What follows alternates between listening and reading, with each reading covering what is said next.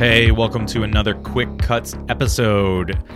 Ryan, today I have a juicy piece of mail from a longtime fan, Gideon. Nice. Loyal listener. Loyal listener Gideon says, "Hey guys, I know that neither of you are big fans of the DCU except for Man of Steel." He knows us well. Yeah. That being said, I just finished watching the new Flash movie, and I have to say that I enjoyed that more than anything that has come out of the MCU Phase 4. Not counting Spider-Man No Way Home, of course. Any thoughts? Okay, well, let's take these separately. I'm going to say I agreed No Way Home was the cream of the crop for Phase 4. Yes. I also enjoyed Guardians 3. The Flash, let's talk about the Flash with DC, because there's enough comparison for you and me. And this is going to be a no spoilers if you haven't seen the film yet. We actually got to see this together. And the timing was actually opening weekend. So we had no idea what we saw. We went and saw it. Actually enjoyed it for a DC film. Yes. And then found out in the days following that it was bombing.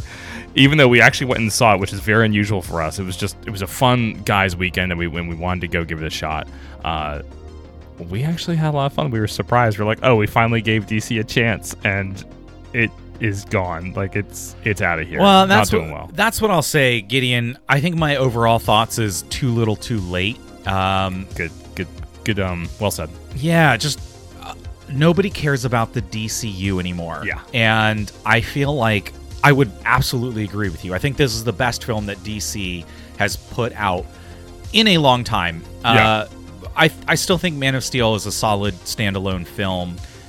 Sure. The Flash, pretty good, pretty enjoyable. It has missteps in story. I think visually is probably my biggest gripe with it. Yeah. Everything looks a little plastic and waxy. And, the director said, oh, that's from the Flash's perspective because he's moving so quickly. And I just thought, no, bad CGI is bad CGI. But it was an enjoyable film, and I thought I've never been a big fan of Ezra Miller, and I thought they blew it out of the park and just absolutely did a phenomenal job playing two sides of the same coin, if you will. Yeah. And absolutely thought that it was just a fun movie. Yeah, I found myself liking him more and more as it went on, and liking his character as his character needed to mature. I thought how they used the two Barrys and really did something unique with his character was, I don't know, engaging. And I thought Miller, that they did a great job with the role. I think it still lacked some characterization, and the supporting cast was not all there. There was not a lot to go from. Loved Sasha Calle as Supergirl, which if you've seen the trailer is not a spoiler. And the biggest thing for us was that this was a Keaton Batman sequel. Yes. It was fun seeing Keaton in the role again. Fun seeing him be in the Batwing, be in the Batman mode, going into that mansion for the first time since Batman Returns. And just, letting your imagination kind of thrive a little bit with what has it been like for the last 30 years? It's crazy. This is the same Batman.